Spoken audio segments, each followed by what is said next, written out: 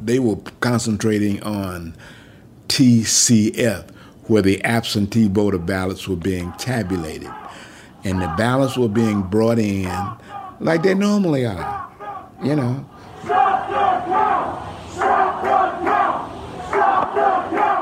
And they thought that these were fraudulent ballots, but they were in the regular time frame. Many times, as a Republican leaves, they're not replacing them with another Republican. They're stopping. So you have to look at the labor intensity of this operation. Now, some of these people have been at this operation since 6 a.m. in the morning.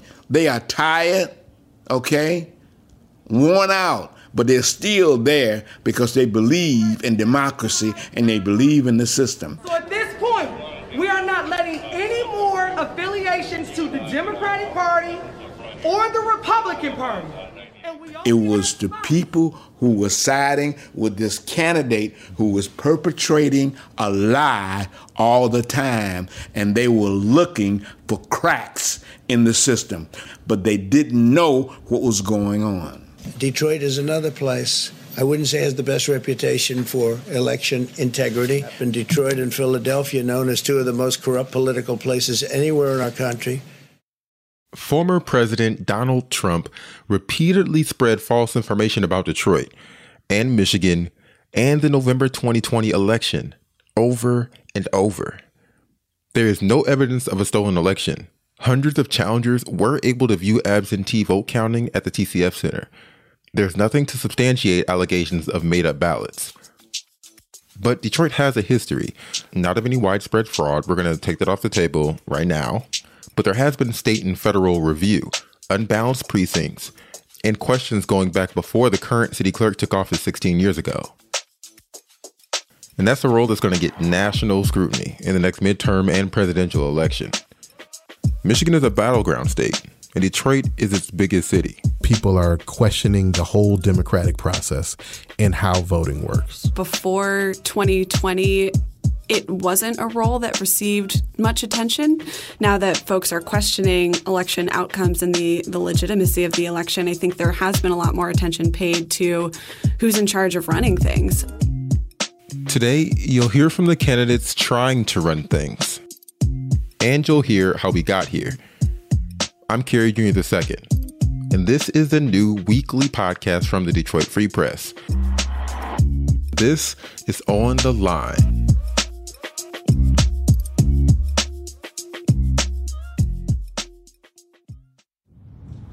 Yeah, come on. All right. Uh-oh. You coming in? I am going to come in, yes, sir. Thank you. How you doing? Hello. Oh, you're the tall one. Yes. Oh, this is a beautiful home y'all have here. It's very cozy. Thank you. My name is Vernon C. Allen, Jr. I am 78 years old. I was born August 2nd, 1942 in Atlanta, Georgia. But I've been here basically all of my life, ever since I was about a year old. So I call myself a Detroiter because of that. Okay. I worked at Jail Hudson's. I'm a Vietnam combat veteran. So that's a little history of Vernon Allen. So as you heard, that's Vernon Allen. This is a municipal manual. He worked nearly 30 years in the Department of Elections from the mid-'70s to the early 2000s, and even served as deputy city clerk. Among the city clerk's powers and duties are to keep the corporate seal and all papers filed for pertaining to his office. We went to talk to Vernon to get a sense of what the issues have been in the office historically and what caused them. City clerks are a big part of what keeps a city running. They keep record for city council meetings, administer oaths, and, of course, serve as the chief election officers for their communities. They maintain voter registration sites and poll locations and make sure election workers know how to count the ballots. The major issue in the 70s was the late vote count, which was caused by the absentee ballot procedures and the archaic way in which they're processed. A lot of the ballots did not come in until after 12 midnight. And so because of that, candidates were thinking that there's some fraud going on, the election is corrupt. Yeah, that sounds familiar. There have been questions raised on elections since back in Vernon's days in office, to go back at least to George Edwards. Under him, there were instances when it took multiple days to tally votes. Delays occurred in 1970 after trying to institute a new punch card voting system, and again in 72 due to absentee ballot counting. As our citizenry aged, more people would vote absentee. And a lot of people found that very convenient. Out of town, senior citizens. After Edwards, there was James Bradley. Bradley served for 20 years, but ended his tenure on the defense after some residents were turned away from voting in the 92 presidential election. There are no perfect human beings, like there are no perfect systems. So we have to make allowances for human error. Vernon's last boss, the last clerk before current incumbent Janice Winfrey took office, was Jackie Curry. Concerns with Curry were raised several times. For example, the state stepped in to assist Curry in 98 after a polling book was lost and votes weren't counted or counted twice in the primary. Vernon wasn't there for this, but Curry also came under serious heat a few years later. And by serious heat, I mean a federal investigation. Well, the atmosphere surrounding the office was always one, kind of like an enigma, basically. Meet James Hill, a senior news editor for the Detroit Free Press. I was surprised in covering City Hall to learn that so many of the functions of city government were essentially still done by hand, whereas a lot of other places, things had moved online. He's a native Detroiter and covered City Hall during the second half of Curry's time in office. When Jackie Curry was there and she was, unceremoniously defeated in 2005, it was because of, questions about how the process was working. And the allegations? Essentially, she would deputize building managers in senior housing facilities, for example, to be election workers, and they would be able to help residents there fill out ballots. Folks who didn't even know their own names in some cases, and you even had instances of people who had died, or lived at addresses that were vacant lots in one case, as I recall. Curry even told the Free Press her office sent out pre-marked ballots, but the FBI said they didn't find any federal laws violated. Either way, she was ousted by Janice Winfrey. Winfrey was quickly credited for running smooth elections and speedier vote tallies. She cleaned up the voter rolls too. But there have still been concerns raised. A mess over hash marks almost cost current Detroit Mayor Mike Duggan write-in votes in the 2013 primary. In 2016, 37% of the precincts in the city had more votes tabulated than people logged as checking in. And in 2017, a number of precincts were ineligible for a recount. And then she came under a microscope in 2020 during the primary. Could we go specifically to the primary election day and like what led the state to step in between then and the general election? What led them to step in was just when they were doing the audits. Again, that's a part of the normal process. You had incidents where poll counts in separate precincts throughout the city weren't matching up. There were too many instances where numbers were off, in some case in large percentages. In your history as a journalist, is that common, like the numbers being off?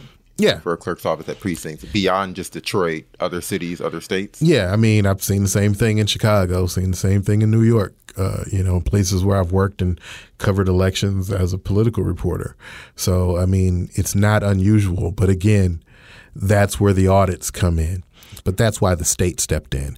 A, because of those issues, and B, because the outside voices who are already questioning the legality of the election even before it happened, then that shone an even brighter light on it. And so you don't want to get to a situation in the general election where it'll be like, aha, see, we told you something was going on here. Like we said, there's been nothing proven about fraud or problems with the vote in Detroit that would have changed the results of the general election in November 2020. But the questions and false allegations still came, and they rocked the city that day. and for months to come. As you've been saying, that the deeds themselves have been different across the years. They're not the same acts. But did it make it inevitable, when there was a hugely contested election, that Detroit would be a focal point? Well, yeah, it will lend credence to those who already have questions. If you've had issues before, then of course it makes it a lot easier to believe that something could happen now. Most people don't think about elections until election time. Given his experience, Vernon had a few thoughts on Detroit's past issues and future. We have to be proactive about educating the citizenry as to the process of election and how important it is and how important it is for all of us to know what's going on so that these accusations of fraud cannot be perpetrated, and realize that human beings make mistakes. And this could just be human error. We need to change the law because human error is going to occur. The perpetuation of our democracy is election-based. Did you get that? Mm-hmm. So we just took a look at the past. After the break, you'll hear from the candidates vying to be your future.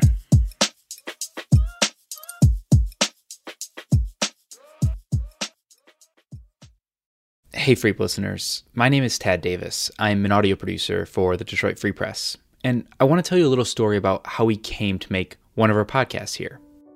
When the pandemic began in March of 2020, many of us were just confused. As journalists, it was hard to find the right coverage of something so terrifying, so bewildering. So to try to find some sanity in it all, we looked back to the last time something like this happened, 100 years ago, during the 1918 flu pandemic. And what we found was, yes, there was general news about the crisis, but when it came to first-person accounts about what kind of impact the pandemic had on daily life, there was almost nothing, just headlines. And when we saw this gap in coverage from the 1918 pandemic, we didn't want history to repeat itself. So we decided to create We Lived It.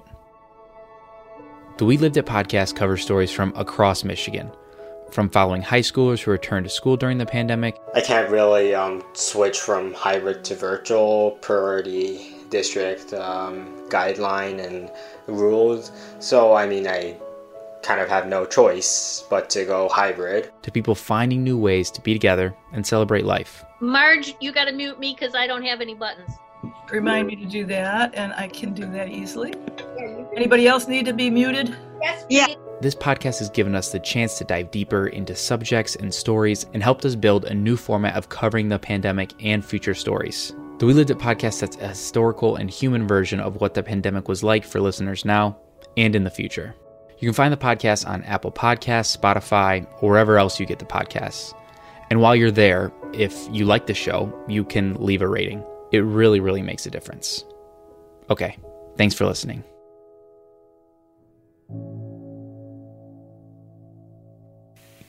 And we're back. I'm Kerry Jr. II, and this is On the Line. So there are 4 candidates looking to unseat Janice Winfrey in Tuesday's primary election. Michael Richard, Beverly Kendall Walker, Denzel McCampbell, and write-in candidate Kenda Anderson. We spoke with Clara Hendrickson. She's a Report for America Corps member who came to the Free Press to run fact checks on the 2020 election. Claire's also been covering our clerk's race, and she's going to help us walk through the candidates. So let's start with Denzel McCampbell. Who is he and what's his campaign's main message? So Denzel McCampbell is Congresswoman Rashida Tlaib's communications director. My name is Denzel McCampbell. I am a candidate for Detroit City Clerk. I was born and raised on the city's east side, now living on the west side near Rouge Park. He is a young progressive candidate who has sort of built his main pitch for his campaign is all about doing voter outreach to encourage higher participation rates in the city's election. Folks want more information. They want more engagement. We really need to meet folks where they are when it comes to educating folks on even the basic levels of civics. So his main platform is let's get people out to vote. Yeah. So how does he plan to change that? How does he plan to get people out to vote? Yeah, so he has talked about a civic education corps that would meet with residents across the city and ask them what they need to participate in elections. And this will be folks in the neighborhoods, working with those block clubs, working with even precinct delegates to get that information out, going door to door to say what issues are important to you and connecting the dots between every level of government and how folks can be engaged in their government. I think for him, it's also been an important point to be seen as an advocate for the city's voters. If we do not change the way we do civic engagement and education in the city of Detroit, if we don't change the way that we have a very robust election administration when it comes to training, when it comes to making sure that we have that timely information, if we don't change those things for the better, we will continue to see our voter participation rates decrease, and we will have a government that is even more disconnected to the issues that are impacting communities across the city of Detroit. Let's move on to Michael Richard. Hello, Detroit. My name is Michael Richard. I was born and raised in the city of Detroit. I'm a candidate for Detroit City Clerk. Who is he, and what is his campaign's message to the voters? So he is a legislative aide for Wayne County Commissioner Monique Baker McCormick, and he has been frustrated with Winfrey. The number one reason is people have lost faith in the elections in Detroit. In this term, in this administration, it has been horrible. So this would be his second time vying to unseat Clerk Winfrey. And he told me he's never heard people complain this loudly. And he said that mediocre is not working in Detroit. And so what does he consider to be the biggest problems with the clerk's office? He used to work as a trainer. I am the only candidate that not only worked in the Department of Elections for 6.5 years, but I'm certified by the state to be an elections trainer. And he said improving training would be a central pitch to voters in his campaign, and that he would prioritize making sure that there's not only just the normal training process that goes on, but maybe even taking election workers to other parts of the state to get information and input from how folks get training and run elections there. The people in Detroit will have faith in the poll workers as long as the poll workers have material that they need, voting machines that work, and poll workers that communicate with each other and know what they're doing. Okay, so let's move on to Beverly Kendall Walker. Who is she, and what's her campaign's main message to the voters? So she is a 66-year-old legislative assistant to Wayne County Commissioner. My name is Beverly Kendall Walker. I'm a legislative assistant to Wayne County Commissioner Tim Killeen, representing District 1, which is the northeast side of Detroit, Harper Woods, Grosse Points. And she protested outside Winfrey's home following the August primary. And she said she was encouraged by members in the community to step in and run for city clerk. I had no intentions of running for the city clerk until it was asked of me to consider unseating Janice Winfrey because of her lack of understanding for the affected voters in the city of Detroit. And she has said that she's given Clerk Winfrey the benefit of the doubt, but there's just been too many problems for too long that it's time for someone to come in and address the issues. And so what does she consider to be the issues in the office? The main issue that she is focused on has been the out-of-balance precincts in the cities. It's been a historical problem, and I believe that the process is somewhat corrupt in that we know that there's a problem, but yet it's allowed to continue year after year, election cycle after election cycle. And making sure that people don't keep looking to Detroit as having these problems with out-of-balance precincts. Like, let's just fix this problem so people stop asking questions, stop giving people a reason to ask questions about the vote count in the city of Detroit. How does she plan to do that? She is focused on making sure that election workers have proper training and are recording things as they happen, making notes so that you don't end up with all these unexplained imbalances at the end of an election. So training has been a focal point for her campaign. She's also talked about making sure voters have information about the election. That's the basic thing that we should do as a clerk, is to provide information to the voters so they can respond accordingly. And we have write-in candidate Kenda Anderson. Anderson has made many comments about the Department of Elections just not running smooth enough. We got someone that's been in there for 16 years. We do need a new set of eyes. Anderson's goals, like many of the other clerk candidates, is to focus on improving the training in the office. But she's also got her eyes on technology, compelling younger volunteers, and community engagement. You know, if your computer system or your office is not updated with the changes of the country, then there's a problem. The local election is the election that changes the city. And so by that, we need to make sure we get someone out there to engage our city and change it. We reached out to Janice Winfrey, but we were unable to connect a time to speak. Winfrey traveled to D.C. this past week to testify to the U.S. House panel on election subversion and threats to election workers. In the Detroit Free Press's voter guide with Bridge Detroit, she did say the issues she believes her office most needs to tackle. They are anti-democracy bills in the state legislature, funding for new technologies to be more efficient, and continuing to attract qualified staff. We also talked to Clara about Winfrey's position on the race. So I think Clerk Winfrey has sort of said, I've been here, I've been doing the job, and even in the face of attacks on the city and the legitimacy of the election process, we ran a smooth election in November. There was pretty high turnout rate for the city, 51%. There were ballot boxes across the city. Most voters voted absentee, and things ran smoothly. Her central election pitch is sort of, I know what's necessary and what needs to be done to conduct an election for the city. I've done it before, and I'll keep doing it. What are the future challenges that whomever is elected as clerk will have to face?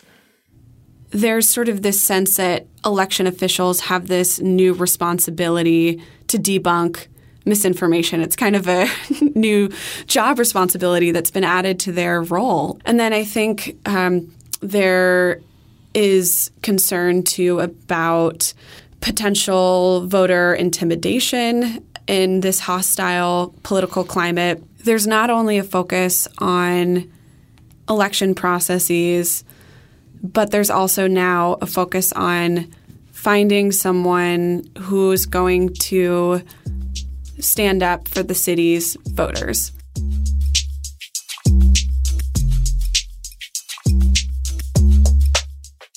Anything else voters should keep in mind, James? Keep in mind to vote. I mean, get up and go vote. Freep senior editor James Hill again. Get those absentee ballots if you need them, but just make sure that you are participating in the process. Go vote because the perpetuation of our democracy is election-based. Did you get that?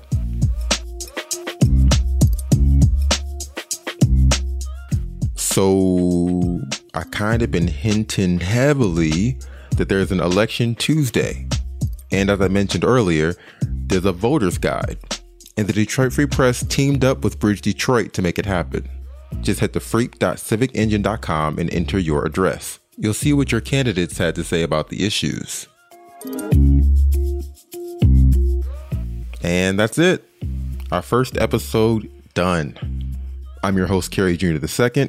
This episode was produced by me, Darcy Moran, and Tad Davis. Anjanette Delgado and Marianne Struman are our executive producers. Peter Bhatia is our editor. Our show's theme music is Fort Trumbull and was produced by DJ Lost Boy. The show's artwork is by Brian McNamara. Thanks for listening. And if you like this show, leave a rating and subscribe. It really makes a difference. See you next Friday.